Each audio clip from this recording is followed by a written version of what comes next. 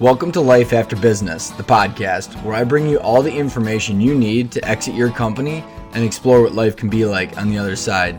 This is Ryan Tansom, your host, and this is episode 2.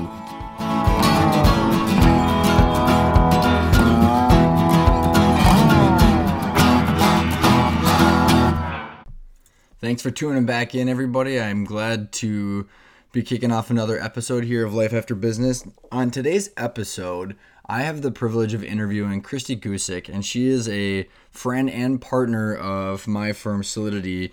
And she has got a very interesting past because she has had the privilege and experience of being a part of 3 different businesses.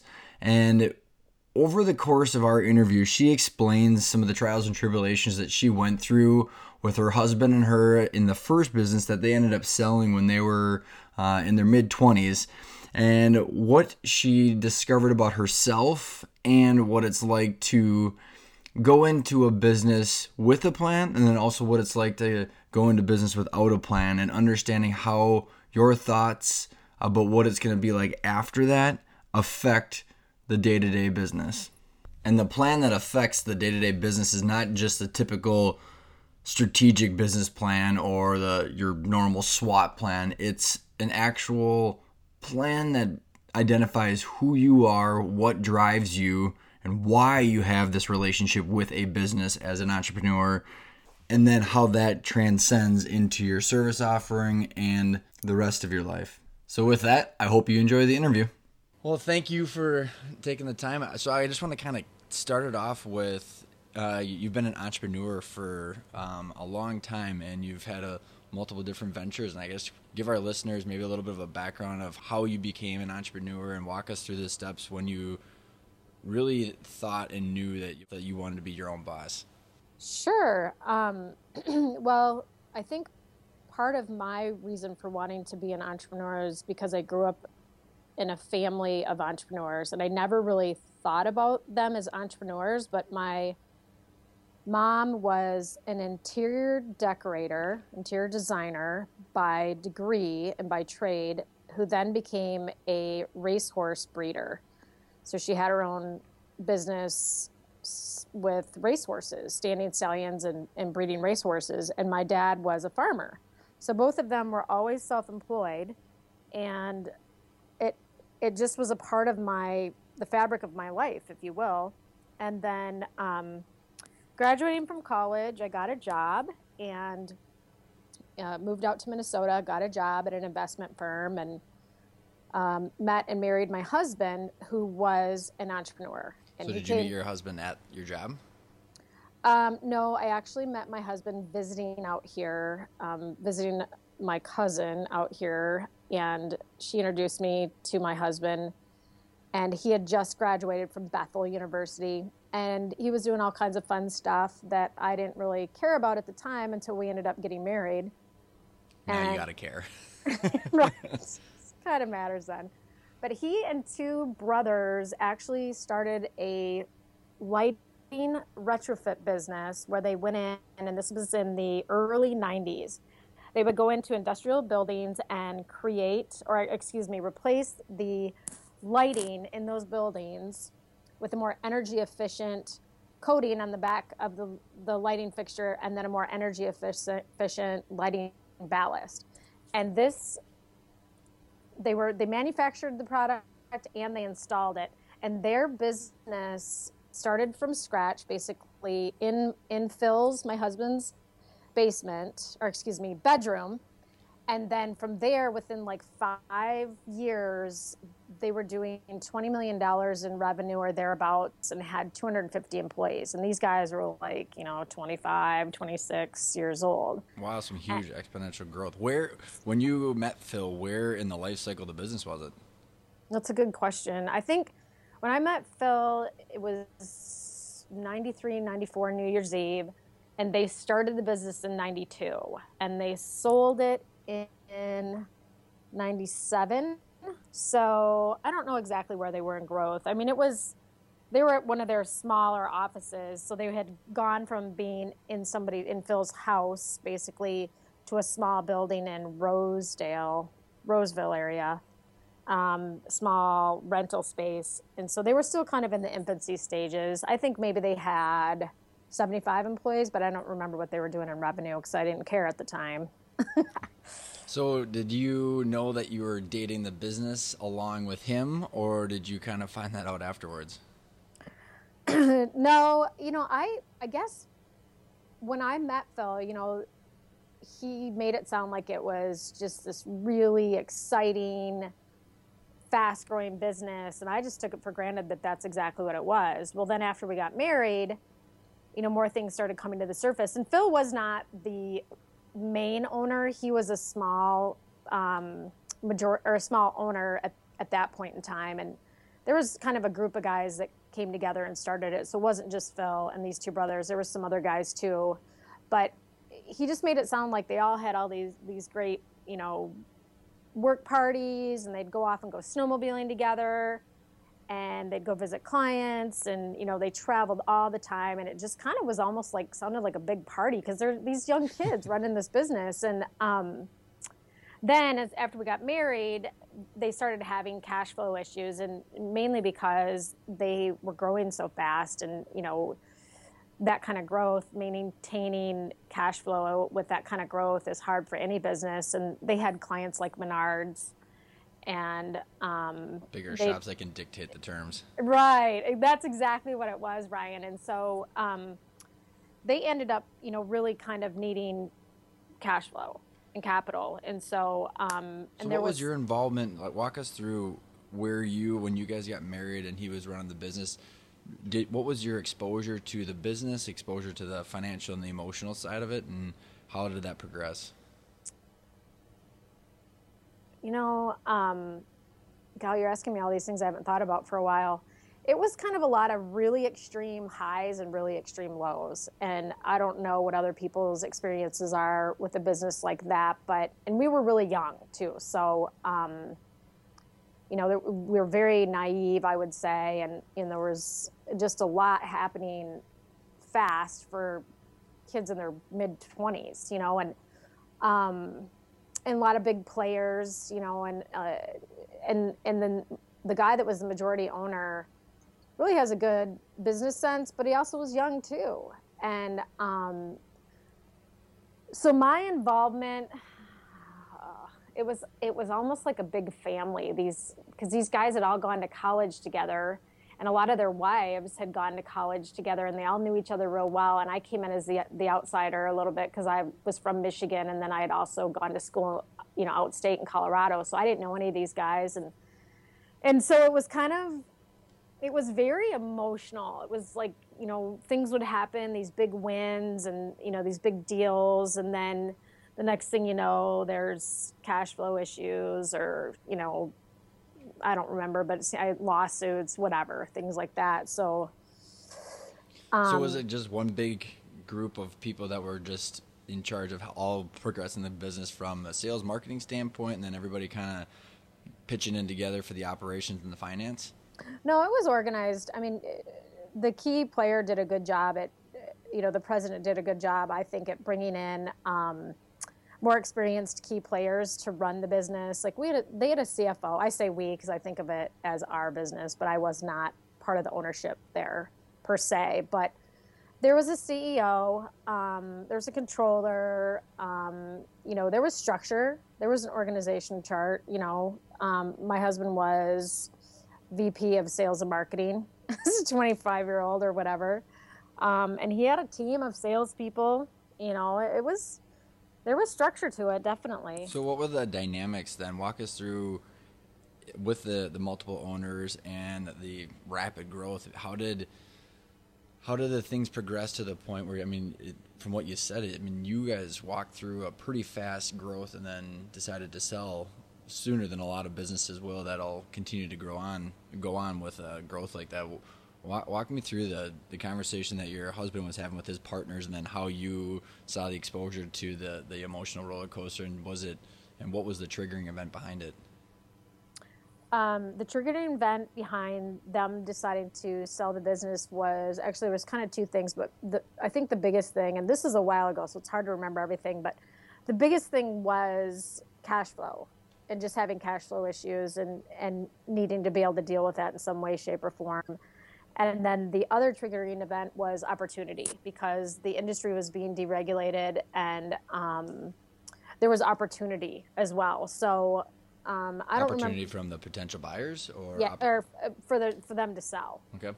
There was buyers, yes. And my husband there was three owners, one majority and two minor, and my husband was a minor owner. And he, I don't remember exactly when or why the decision was made, but I know that, they were finally ended up being approached by NSP, Northern States Power, who now, of course, is Excel. But they approached us to buy the business, or not us, that company. I think of us because, again, I think of myself. So it was an external related. It was kind of just an offer out of the blue that was initiated by NSP. Yeah. Yes. Had your husband and you had any conversations at home about what it would look like and what you would do if you ever got an offer, or was it just kind of head down and keep trudging away? Yes, head down, keep trudging away. It sounded really sexy and cool to get this offer, but until we saw it, we really didn't believe it, and we didn't make any big plans or anything. And but I will tell you, though, once it happened, that's when things really changed, and that was an interesting process. When you say things change, what do you mean by that? So I don't know what happens to other people, but our experience was, and I think it has a lot to do with our backgrounds and our stage of life, but my husband grew up in a family business. I grew up in a family business, but different. I grew up as a farm kid, and we always got the talk on the farm. We might lose the farm this year because it was tough, until my dad got the farm more paid off. It was tough in the early years, and we always knew that. Whereas my husband grew up in a family business where his grandpa started a farm implement company, and it was really successful by the time he was born. And he was a part of the business over in Wisconsin all the time, but I don't feel like he ever had the fear factor. And so when we sold that manufacturing company and got an influx of cash as 27-year-olds, I'll be honest with you, the first thing we thought of is, what trip are we going to go on? What trip's on our bucket list? So we went on a trip to Ireland, and I went fox hunting in Ireland. And fox hunting, huh? yeah, exactly. It was on my bucket list. My husband bought a Harley, and it was on his bucket list. And we bought some hunting property over in Wisconsin, and we invested a lot of it. But what do the rest of your friends think when you guys are off kind of splurging after your hard-earned reward?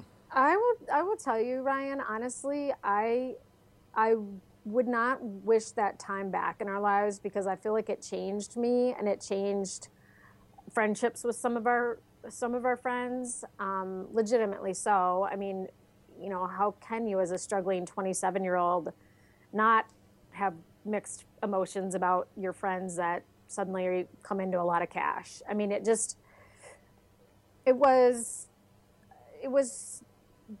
different. I mean, I definitely think some of our relationships were strained, but and I don't think we made the wisest choices. But that's when we also, felt like we had the Midas touch a little bit. And my husband, I think, would be the first to admit that he kind of felt that way, because he grew up in a family business.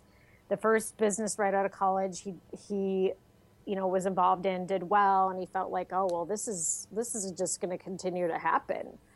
And so I'm just going to march right into the next endeavor, and I'm sure it'll go well. So how long between, as far as the time frame, so you got the offer from NSP, mm-hmm. How long between that and the actual sale and writing of the papers?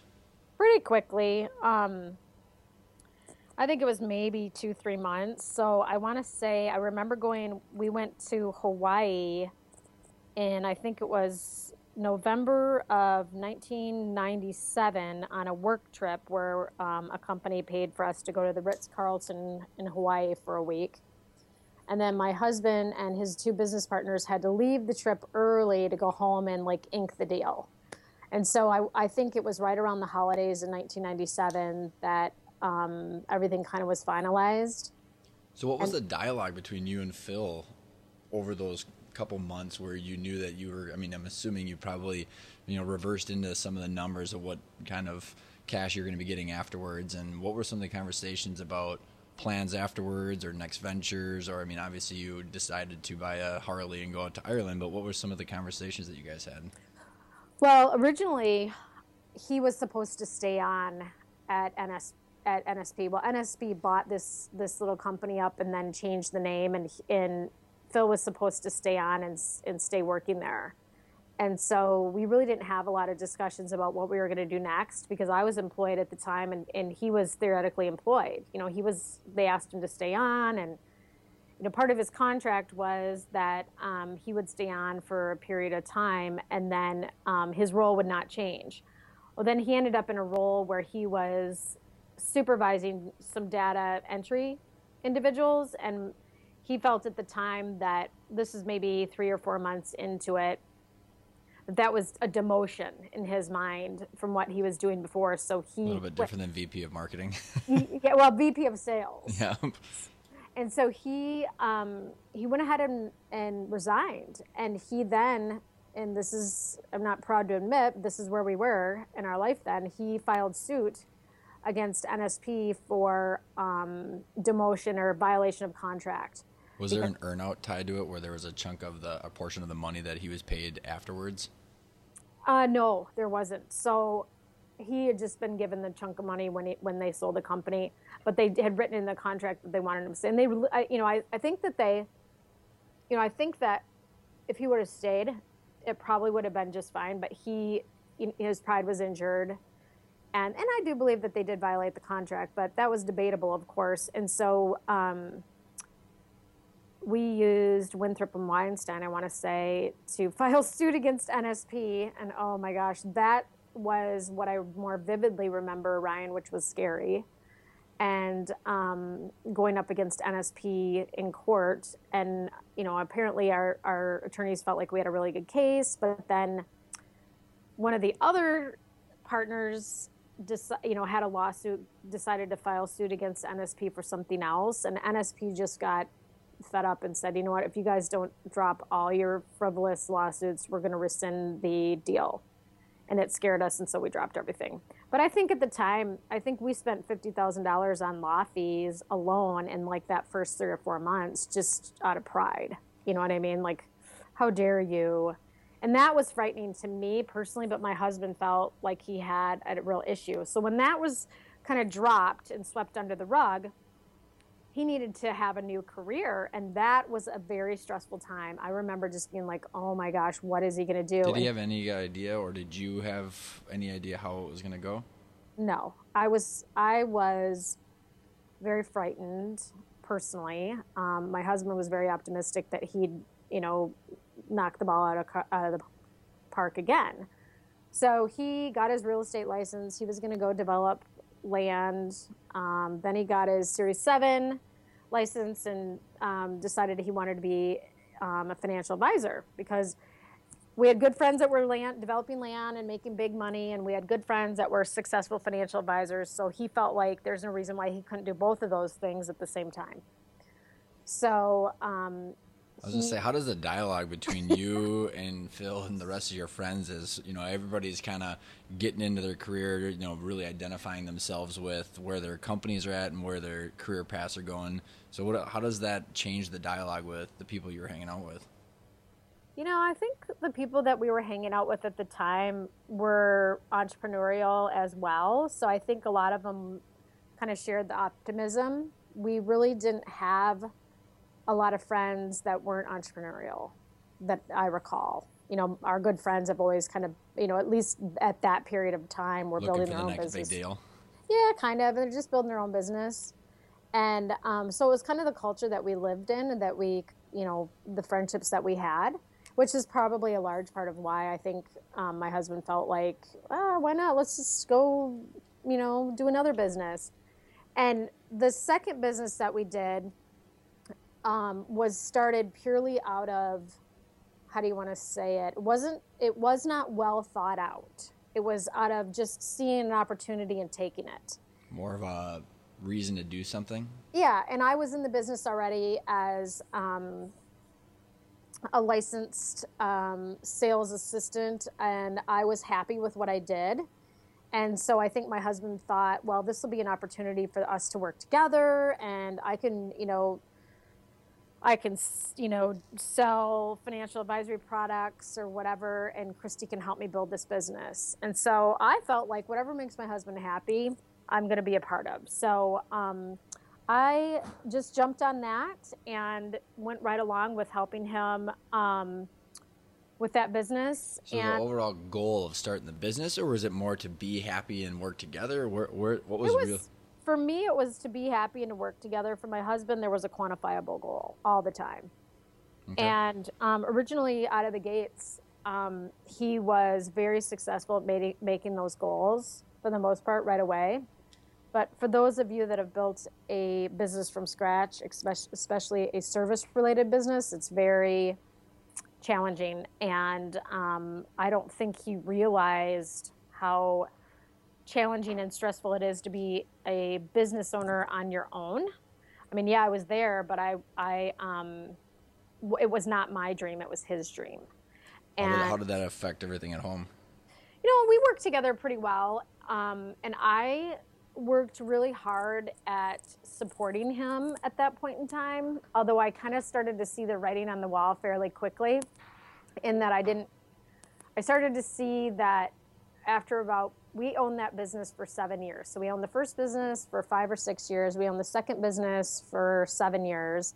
We sold both businesses, one at an incredible gain and one at an incredible loss. And I will tell you that the second business, the difference is it was almost like the rebound relationship, Ryan, where, you have your first really successful, relationship, and you lose that relationship and you jump into the next one too quickly without really analyzing what went well, what didn't go so well with the first relationship. And I would say that is a very accurate depiction of what happened with us in the second business. We just rebound right into it. And how did that affect you? Because you were really involved with your husband and growth of a company, and then struggling, and you no longer got the Midas Touch. How does that affect you, and how did you come to the conclusion that it was time to release or move on? So there's very few things in life that I can say that I've done well. Life is a series of personal successes and challenges and regrets. But one of the things I had to work extremely hard at during that period of time is not telling my husband that we needed to sell the business, but letting my husband uncover that for himself. Because I do believe that it would have really seriously impacted our marriage if I would have been the one to tell him the business needed to be sold.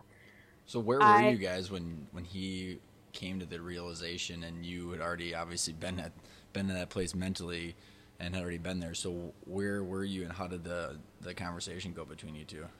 Oh, well, this is after some counseling and everything during this time, because my husband was anxious about the business, but he was kind of hiding decisions from me at that point in time and not telling me, kind of the truth about, his successes or lack of successes in the business. And then he would also tap into, taking a loan, like the property I mentioned out in Wisconsin. He mortgaged it to pay for some stuff in the business and didn't tell me. What do you think? There was some pride going on there? Oh, yes. And so, we were dealing with some issues, and I was letting my husband work it out, because even though I would, literally get in my car and drive away from the house and call my best friend and cry, like, I don't know how I can take this any longer, because we were burning through money right and left. The business, if you looked at it from the outside, looked successful, but we were spending so much money on marketing and making all kinds of investments into all kinds of marketing, stuff that worked, but then a lot of stuff that didn't. And it was scaring me to death as we kept burning through all these, assets and investments that we had just obtained through selling the first business, we were burning through all this right and left. And I will attribute it all to the fact that we did not do our homework ahead of time on what to do with yourself when, like, and I would say for us, you sell one business and then what you want to do with your life after that. I truly believe that if we would have done some kind of like career coaching or some kind of like assessment at that point in our life, it would have really, really helped us, both of us, because we were both in the wrong positions, but we didn't. So we just stubbornly went ahead and burned that business to the ground, more or less, and almost our marriage. I mean, we But did. it sounds like you there, successfully have made the bridge after. I mean, you sold the business, so you didn't file bankruptcy or shut the doors. You sold what was left to a different firm. I'm assuming, or we did. I mean, we did well by our clients. We transitioned the business. We found an advisor that we trusted, that we felt would do a good job for our clients. We sold the business to that advisor, and Phil stayed on for a period of time to have personal meetings and introductory meetings and transition meetings, whatever, to the new advisor. And so the clients did well, and we did not sell the business for much. Little did we know it was probably worth a lot more, but we just were anxious to kind of move on. so it was between emotionally and financially, just the triggering event between those two just kind of came to a head, and Phil came to the realization himself, or after? He did. No, he came to the realization that we needed to sell the business on his own. And it was, let me think about it. It was spring of 2005. So how was it different after the second business you guys had sold? What was the atmosphere between you two and your perspective on life and what was next? Explain the difference between the first time and the second time. Well, I think the first time was sort of like winning the lottery. Even though I know that Phil worked hard in that first business, we sold that business and essentially won the lottery. And I think that may be a similar case with other people that sell a business and suddenly have a large influx of cash. And while you've worked very hard to earn it, you haven't necessarily saved all that money month in, month out, month in, month out. It just suddenly gets given to you. And when that happens, I think that there's very few people that can successfully navigate that without lots of coaching. And we got zero coaching or zero, financial advice. We had no trusted advisors really. And why did we need, I was a registered representative, even though I wasn't, writing financial plans for people. I felt like I knew enough, and just a lot of pride. The second one was very humbling. And yet I will tell you that once we sold the second one, even though we were financially in a pretty rotten spot, I felt so relieved, Ryan. I can't even tell you. I was ready to just move on. My husband was pretty defeated. I was pretty optimistic, and I felt like at least now we can start building instead of, for the last 7 years, we'd just been burning through cash. And I was looking forward to, even though we were in a hole financially, we did not file bankruptcy, but we definitely had, some business debt. I felt like now we can start to move forward again. So that was the spring of 2005. And it took my husband quite a while. I would say it took him to recover from that experience up until April 18th of 2011. So that's a long period of time. What were some of the biggest challenges that he was struggling with, and how did you navigate those challenges differently? That's a very complex question because, and I have permission to share this, but my husband during that time became a secret alcoholic, and I did not know it. So he compensated with his issues around those two events by drinking, and kind of just became a bigger and bigger problem until he went into recovery. And I found out shortly before April 18th, 2011, that he was an alcoholic. He was a functioning alcoholic, and I didn't know it. So did he jump into another career that this was able to get kind of hidden, or was it more kind of wandering around? What was some of the things that filled his time that were kind of... Well, it's interesting, Ryan, because so what happened after we sold the financial advisory business is he actually got hired back to the business that he sold, the manufacturing business that he sold to NSP. NSP got bought out by Excel. And when Excel bought out NSP, they sold off this little manufacturing business again. While we were off doing our own thing with the financial planning business, some other people bought back this lighting manufacturing company. And then when we sold our financial advisory business, they hired Phil back with the potential of key employee ownership.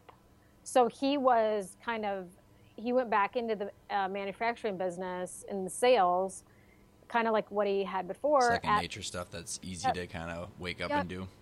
And also very optimistic that he was going to be an owner again of the company that had started in his bedroom back in 1992. And that never materialized. And the resentment just built, and the negative attitude, just beating himself up over failures that he thought, he had created in his own life. And that just became a vicious cycle. And then it all came to a head when he went into treatment on April 18th, 2011. So you're obviously handled things a lot differently. What were some of the things that you did to contribute to your optimism and your outlook? Because you've now own your own business as well. So you took a different path that's dramatically different. What were some of the things that you think helped you along that journey? Well, thank you, Ryan. I would actually say that the biggest things that helped me, and now my husband has done the same thing. So he is in a completely different place now and doing very, very well. But what I did is I tried to do first a lot of self-analyzing, like, what's going well in my life, what's not going well, professionally and personally, and tried to take an inventory of myself and my strengths. And then I went to a couple different career counselors. I'm a big proponent of coaching and, using people to coach me in areas of my life that I'm not strong in. And I wasn't seeing the forest for the trees in my own life in terms of what my strengths were. So I think the initiating factor in even starting down that road was I went to a class at our church, which is entitled GPS, Gifts, Passions, Strengths, just to help you figure out where you should volunteer at church. And when I did that, I learned that I have some pretty strong relationship and influencing strengths. And I thought to myself, my gosh, I'm not using these at all. So that was your biggest insight one of the kind of epiphany aha moments? Yeah, I think so. And it wasn't the aha moment, but it was one of them. And then from there, I went back into the path that I knew best, which is financial services. And I helped a different financial ensemble start a business from scratch in Minnesota. They had a business going successfully in Charleston, South Carolina, but they wanted a branch in Minnesota. And I literally found an ad on Craigslist when I was going through this self-discovery process, and I called on the ad, and they had a meeting, and they hired me to do business development for them, and I did it really well. I mean, I was very successful for them, built a strong practice here in Minnesota, and they wanted me to come on as a full-fledged advisor. And this is my second big self-exploration moment, which was I wanted nothing to do with becoming a full-service advisor. And I was trying really hard to figure out, well, if I'm so good with people and I enjoy helping people, why do I not want to be a financial advisor? If everybody that meets me when they see me in the business thinks I should be, well, then when I did the Strength Finder personality assessment again, I realized, and I took it where you get the full report, you get all 34 strengths in order instead of just your top 5. I looked at my bottom strengths, and some of my bottom strengths were the exact strengths I would need to be a financial advisor, which are analytical strengths, intellection strengths, where you like to think things through. You're very detailed, maximizer. Like a lot of these strengths where, I would need those if I was going to be looking at portfolios, looking at financial plans all the time, keeping up on tax updates. And they were all my bottom strengths. And it just kind of took the pressure off. Like, you know what, this is not where I belong. So then I went in from there. I continued meeting with different business coaches here and there, and took some classes on your purposeful life and things like that, and went to work for a marketing firm in St. Paul for 3.5 years after I left that financial advisory firm. So after you get your strengths, what was there certain criteria that you were looking for in a job? I mean, yes, is it a specific industry, or were there certain things that you were, because obviously you're getting coaching from these people, and I'm assuming they're helping you identify where you find your passion and purpose, or your sense of, identity? Yes. So anytime you work with another professional, and you know this, Ryan, that, you can receive coaching, whether it's, a personal fitness trainer, whether it's a business coach, a marketing coach, whatever it is. You can get all the coaching in the world, but if you don't do the homework that they give you, or you don't do your own work, it's going to amount to nothing. And so when I was going through this process, I did my own work. And I remember sitting at my kitchen table and taking little tests on my laptop. I took the DISC test on my own. I took different tests, and then I'd read about, you might like these careers. And I remember real estate agent was one that would come up high for me all the time. And so I pursued that for a little while. I went and did informational interviews, and I talked to different people, and I just, it wasn't the right fit for me. So marketing seemed like a really good fit for me. And I definitely knew I was good at sales. So that's kind of what led me into finding this opening at this marketing agency. And I did that for 3.5 years, and eventually left there. And this was the catalyst, I think, that led to me finally realizing that I needed to be an entrepreneur, which was, I was selling for this marketing agency, and I really respected them, and I really believed in what I was selling. And then things started to shift, and I didn't respect the business owners as much anymore for various different reasons. And I didn't believe in what they were asking me to sell, and I just couldn't sell anymore. I was just, I was like, look, I'm authentic. That's who I am. I'm an open book, and I can't go into a meeting and say that people should spend $50,000 on their brand messaging. I can't do that in good conscience. And so I ended up leaving there. And when I left there, I did not have another job lined up. And now we're still financially digging out of this hole. I was going to say, so you... I took a big risk. Well, and that's so I'm curious, because when you say you went up and you looked at real estate, you were looking at all these different companies, all these different industries. That's a lot of work, and that's emotionally draining. So my question for you is, so to wake up every day and continue to explore all those different options, where was the fire, the motivation coming from? Because it would have been super easy for you to just get plugged in at another investment banking firm or something where you got a job that's stable, especially after 2 major up and down roller coasters like you've been through. So where do you attribute the fire or the motivation to explore all the different options that you did? Oh, that is really a good question, Ryan. And I have coached a lot of people through this same process, and I think your sense of motivation is equivalent to 2 things. Your financial situation is one thing that's always going to be putting pressure on you to figure it out. And secondly, your level of frustration or discontentment with your current situation. And I would say for me, I've never been super financially motivated.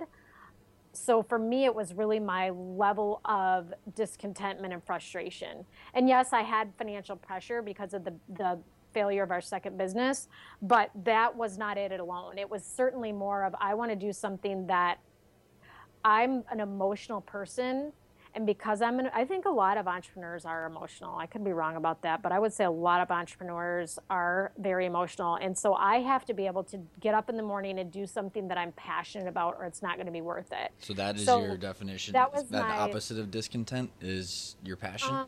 Now it is. Like now I get up every day and I'm really, really passionate about helping the people that I work with in our business. That's what gets me up in the day is, gets me fired up is, oh, I get to talk to so-and-so today. And I'm really excited because we're really helping them grow their business. Whereas, before I was just a stay-at-home mom for a period of time and I was very discontent. Plus we had financial pressures and I was like, man, I got to figure this out because I'm really unhappy in life. I love being a mom, but I don't like being a full-time stay-at-home mom. And so I was really, really driven I knew there was more to life. And so that's what really drove me to just keep pushing it, until I figured out what I was put on this earth to do, Ryan, honestly. I mean, I just kept pushing through and So walk me through that epiphany that you figured out what you're supposed to do on this earth, because that's something I think everybody's in search for. Well, I think really I do this all the time in my role now with what I do with my business, but I am super, super, super passionate now about helping people discover how they're hardwired naturally. And I feel like that was when my epiphany hit. So I was starting to really uncover how I was hardwired. I was learning and taking notes on what I was not good at and what my weaknesses are, but I was also starting to really take notice of and really remember the things that made me feel really good and gave me energy. What were some of the steps or resources that you used to do that? Well, I would definitely say the Strength Finder by the Gallup organization was helpful for me, and really not just taking the test and getting the results, but actually really thinking through the results, the strengths that I had that were my natural, top strengths, and reading through the descriptions and what often people do when they have those top strengths, meaning career-wise. And there's no place out there that's going to give you the golden ticket of what you need to do. So you have to kind of take notes on yourself. Like, okay, I remember that woo is one of my top strengths. That means I really like to meet new people and make small talk. Communication is one of my top strengths. That means that I find it easy to put my thoughts into words. And so it just, like, by reading through those strengths that were my top strengths, I would start to just remember, well, you have value, Kristy, and you have things to offer other people. So, offer this world. Let's start to really pay attention to that. And the things that really I wasn't good at, and I think about, okay, now who can I partner with that is good at the things that I'm not good at? So fast forwarding, Ryan, to when I left that marketing firm where I was the salesperson and I left it with no second job lined up, that took a lot of courage. And the reason why I did it is because I sought out a career coach by the name of Beth Wellesley from Promoting Brilliance. And she and I met before I left, and I kind of needed her to validate my frustrations with my current situation. And she said, yes, it's a situation that if you continue in, it's just going to continue to beat down on your confidence. And your confidence in your career is your biggest asset. Your confidence in yourself, I should say, is your biggest asset. And so she's like, you need to make a change sooner than later, or you're just going to continue to beat down on yourself. And it's going to be harder and harder and harder to make a change. So she also knew my strengths, and she knew I am a pretty hard driver. And she said, you know what? I promise you, if you quit that role and you take 2 weeks off to just live and just rest and recover, you're going to hit the ground running in 2 weeks from now, and you're going to be able to just knock the ball out of the park. And I did not believe her, Ryan, until she said it to me maybe 3 times over a period of about 2 months. And finally, I just was like, you know what? I got to take the leap. And I did it. And the leap meaning you don't know. Quit the job. We didn't have the money. We did not have the resources for me to just quit a job.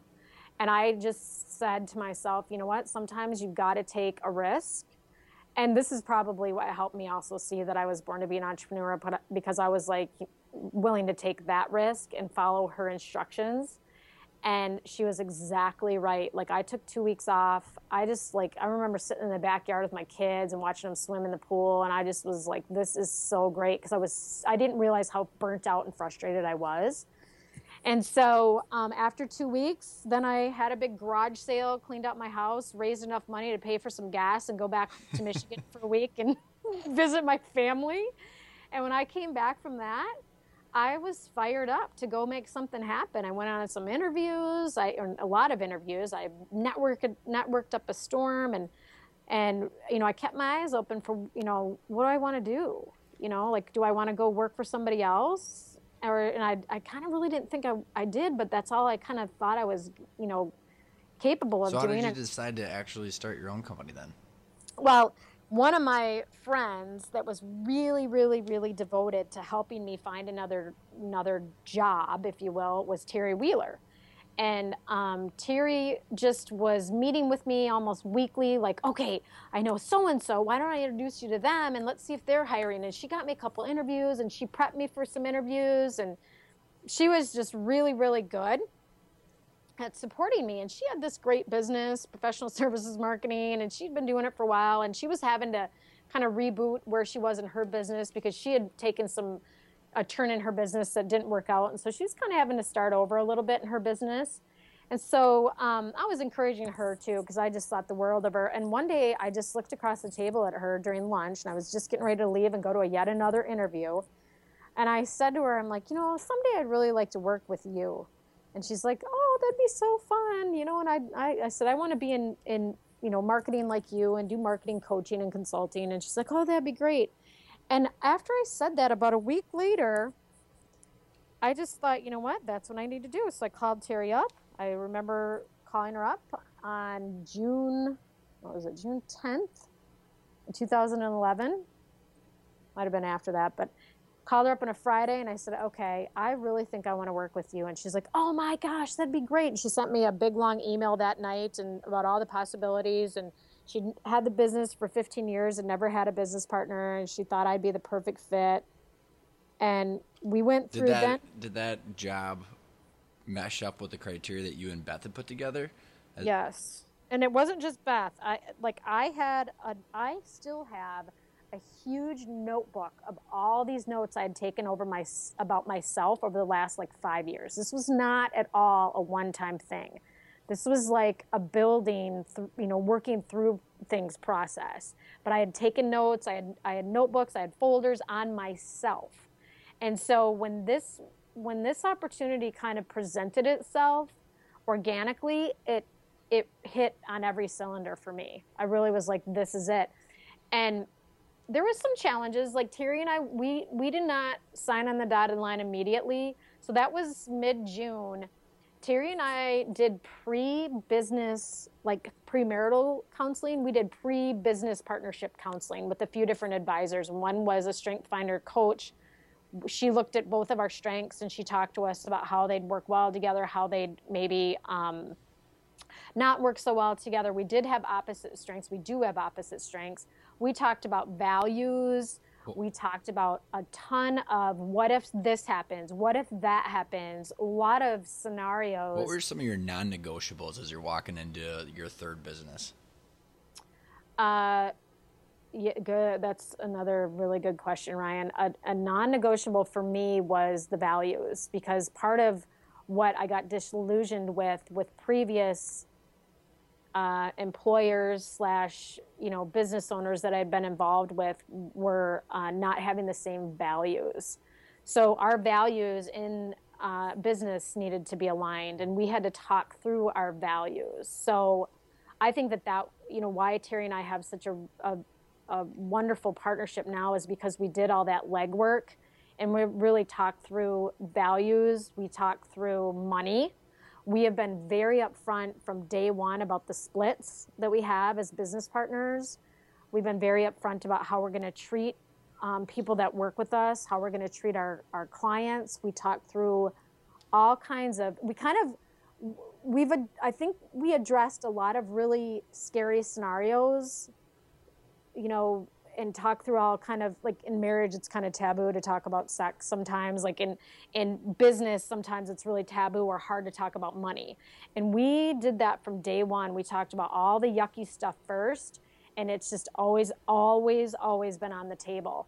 But I think the core thing, Ryan, really is the values piece, because in going back to what, didn't work well in our previous business experiences jointly between Phil and I and other people was really the values and having your values aligned. So having your values aligned, I think, is really important with your business, because then it becomes more of you, which I think, our listeners, the biggest thing that we think about is that the entrepreneur gets to paint their identity and their values and their beliefs through their business, and it becomes part of them. So describe your relationship with your business now compared to some of the other ones, and then how do you separate the two, and how do you make sure that there is some distinguishing differences between the two?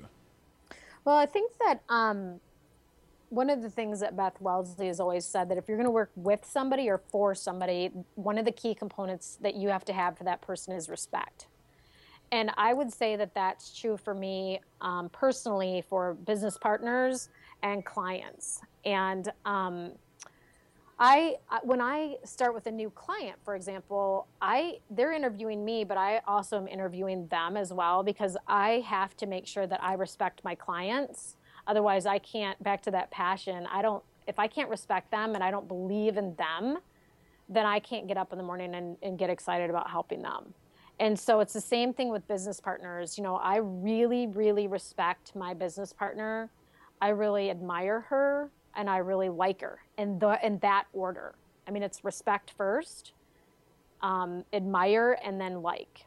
So those maturity and time and experience have really shown me that those are really key non-negotiables for me, because in our first business, there was some character flaws at the time in the main business owner, and they've really shown, up in that person now over time.